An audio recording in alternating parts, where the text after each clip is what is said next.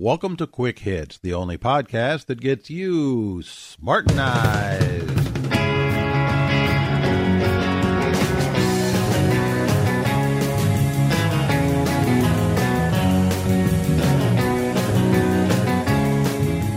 Today's episode, The Nanny States of America. Yes, welcome, my friends, to the Nanny States of America, where every sharp edge is being dulled, where every corner is being padded, and where decisions that you thought were yours to make are increasingly being taken away from you by nanny organizations working in concert with Big Brother, by corporations that are afraid of lawsuits, and by employers who think that your free time really shouldn't be all that free. Now, I'm not talking about where we're going, where we're headed, what we have to look forward to. I'm talking about where we are right now. And if you have any doubt about that, let's try a little thought experiment. Imagine that it's 25 years ago, and there is a woman. She's 19 years old. She weighs 120 pounds. And although it's not really necessary for this thought experiment, let's give her large breasts and really nice ass, just because we can. Now, this woman has been working hard all day. She works for Scotts Miracle-Gro, and she's decided she's going to meet some friends after work. But she's kind of hungry, so before she does, she gets in her car, drives without wearing a seatbelt to a fast food place, and orders herself a meal. She supersizes it because she's really hungry. And then she gets in her car, and she drives to a bar where she meets her friends. She has a beer with them. She smokes a cigarette. She has another beer with them. And then she drives home. Now, having done all this 25 years ago, she hasn't broken any laws. She hasn't done anything wrong. Everything is all fine and dandy. But now let's fast forward to today. The same woman, the same age, in the same situation, doing those exact same things.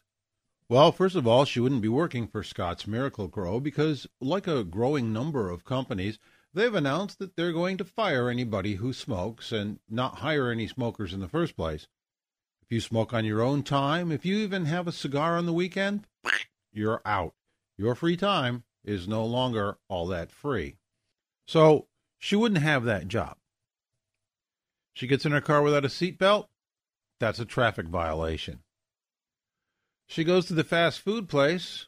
Most of them are no longer offering supersizing in reaction to lawsuits because fat people have been suing these companies because they've had the audacity to offer food for cheap.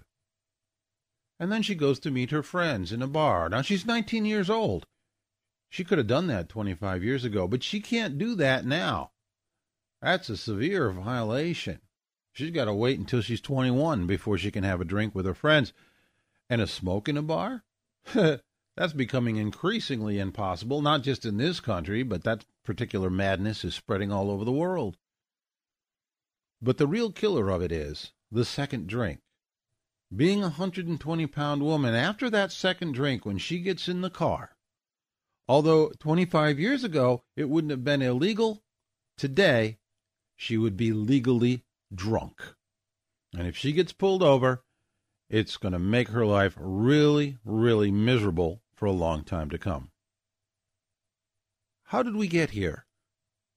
Gradually, a baby step at a time. In fact, steps that in the early stages probably seemed pretty reasonable. Take Mothers Against Drunk Driving, for instance. There's an organization that started with the premise that there were too many drunks on the road killing people and getting away with it. So their first step was to get the existing laws enforced, get the drunks off the road, and also to make people a little more aware. Let them think about it a little more, maybe have a designated driver if they want to do some serious drinking. And so with these efforts, the number of people being killed by drunk drivers gradually started to drop. Great. Mission accomplished. They could fold up shop, right? Yeah, right. Once an organization is created and becomes a multi-million-dollar organization, and the people at the head of that organization are sucking down six-figure salaries, there's no way they're ever going to stop. They have to continue to push and push and push, and this is where we get into trouble. One of the first things that they did was push for raising the drinking age to 21. Now, just think about this for a moment. When you're 18 years old, you're considered mature enough to make virtually every life decision that's there for you, except whether you can have a drink. You can go and join the military. You can become a soldier, a decision that could very well cost you your life. But that's a risk that you're considered mature enough to take, mature enough to decide. However, you can't have a couple of beers with your buddies the night before you ship out. You're considered mature enough to get married, which is, theoretically, a lifelong commitment. But you can't have a glass of champagne at the wedding. Oh, no.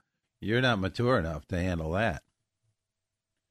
You can start a business, buy a house with a 30-year mortgage, get in debt, get credit cards. You can do all this stuff, but you can't have a beer. So now they've succeeded. They've raised the drinking age. They've got drunk driving laws are now being enforced in ways that they hadn't been before, and people are more aware, right? So they should be done. Should be able to fold up shop. Not quite, my friends. The organization has now gotten bigger, and so have the salaries. And so they continue on.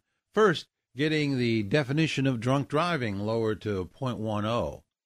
And after things settle in there a little bit, they lower it to .08, which is why a 120-pound woman is now legally drunk. In fact, in Washington, D.C. right now, impairment is .01 to .03. That's right, less than one glass of wine, and you're legally impaired. In fact, if you swallow your mouthwash instead of spitting it out, you're probably going to be in trouble. Where will they go from here? Who knows, but my bet is that within a couple of years they're going to be clamoring for .05, and they'll probably get it. I think the worst part of all of this is that compromise is now a thing of the past. It used to be when there was a disagreement between adults, you could say, well, let's come up with a compromise. Let's come up with a solution that each of us dislikes an equal amount, but something that we can live with. And then that's it. You don't like smoke in a restaurant? I like to smoke in a restaurant? Okay, let's have smoking and non-smoking sections, all right?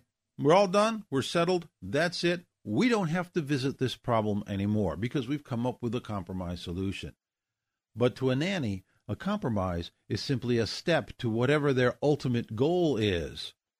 So we get smoking and non-smoking sections. We let that settle in for a year or 2 or 3 because these people are incredibly patient.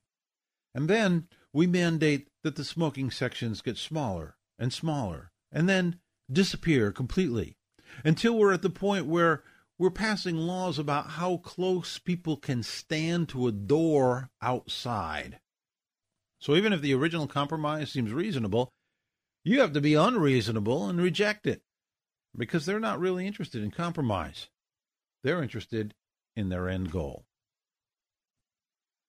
Now, the solutions to all of this would be relatively simple, but are pretty unlikely to be implemented. One thing that we could do is simply say, look, you're a charitable organization, you cannot be active politically. As soon as you become active politically or give money to other organizations so that they can be your proxy and be politically active, you lose your tax-free status. It's gone, permanently, irrevocably. That's it.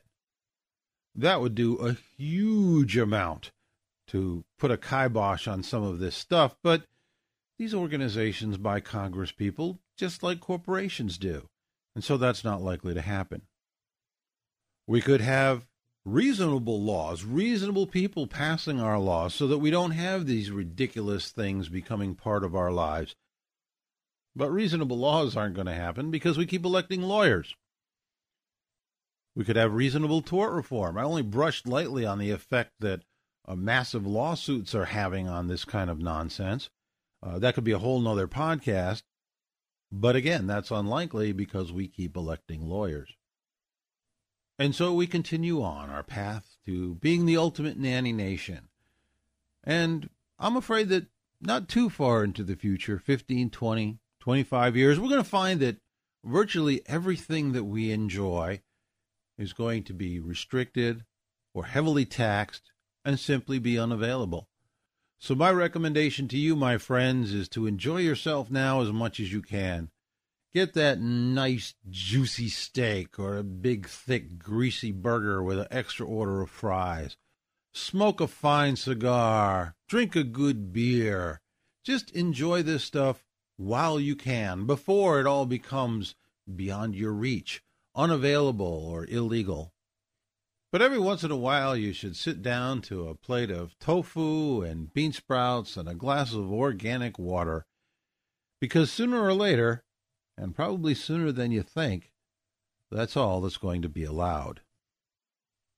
I'd like to close with a quote that somebody sent me a while back. I don't know the origin of it. I can't find the author. If anybody has any idea, please let me know. Life is not a journey to the grave with the intention of arriving safely in a pretty and well-preserved body, but rather to skid in broadside, thoroughly used up, totally worn out, and loudly proclaiming, "Wow, what a ride." I like that. I think that's a great way to live. Unfortunately, it's not going to be allowed much longer. And that's it for this episode of Quick Hits. If you've learned something, if you've changed your mind, or even if you can understand a different point of view without necessarily agreeing with it, congratulations, you've been smartenized.